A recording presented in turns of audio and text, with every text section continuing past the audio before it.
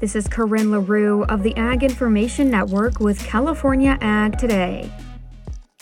The subject of trade consistently holds significance for agriculture. According to Alexis Taylor, USDA Undersecretary for Trade and Foreign Agricultural Affairs, commodity trade serves not only to support farmers, but also... In 2021, U.S. agricultural exports supported more than 1.2 million jobs and generated nearly $190 billion in additional economic activity. That economic activity is not only critical to supporting the livelihoods of our farmers and ranchers, but the communities that they are living in. USDA is committed to opening new markets and reducing and eliminating trade barriers for U.S. producers. She said at the NAFB annual meeting that it's important to educate people outside of agriculture on the benefits of ag trade. Market development does not happen overnight, and sometimes it can take decades of engagement. I often think about trade as like victory by inches, but we have already seen some results from the efforts that we have undertaken. A few others I wanted to highlight is after decades of work, we've been able to expand to full market access for potato exporters into Mexico.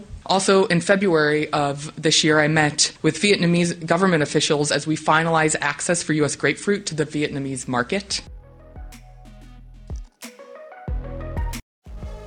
For California Ag Today, I'm Corinne LaRue with the Ag Information Network.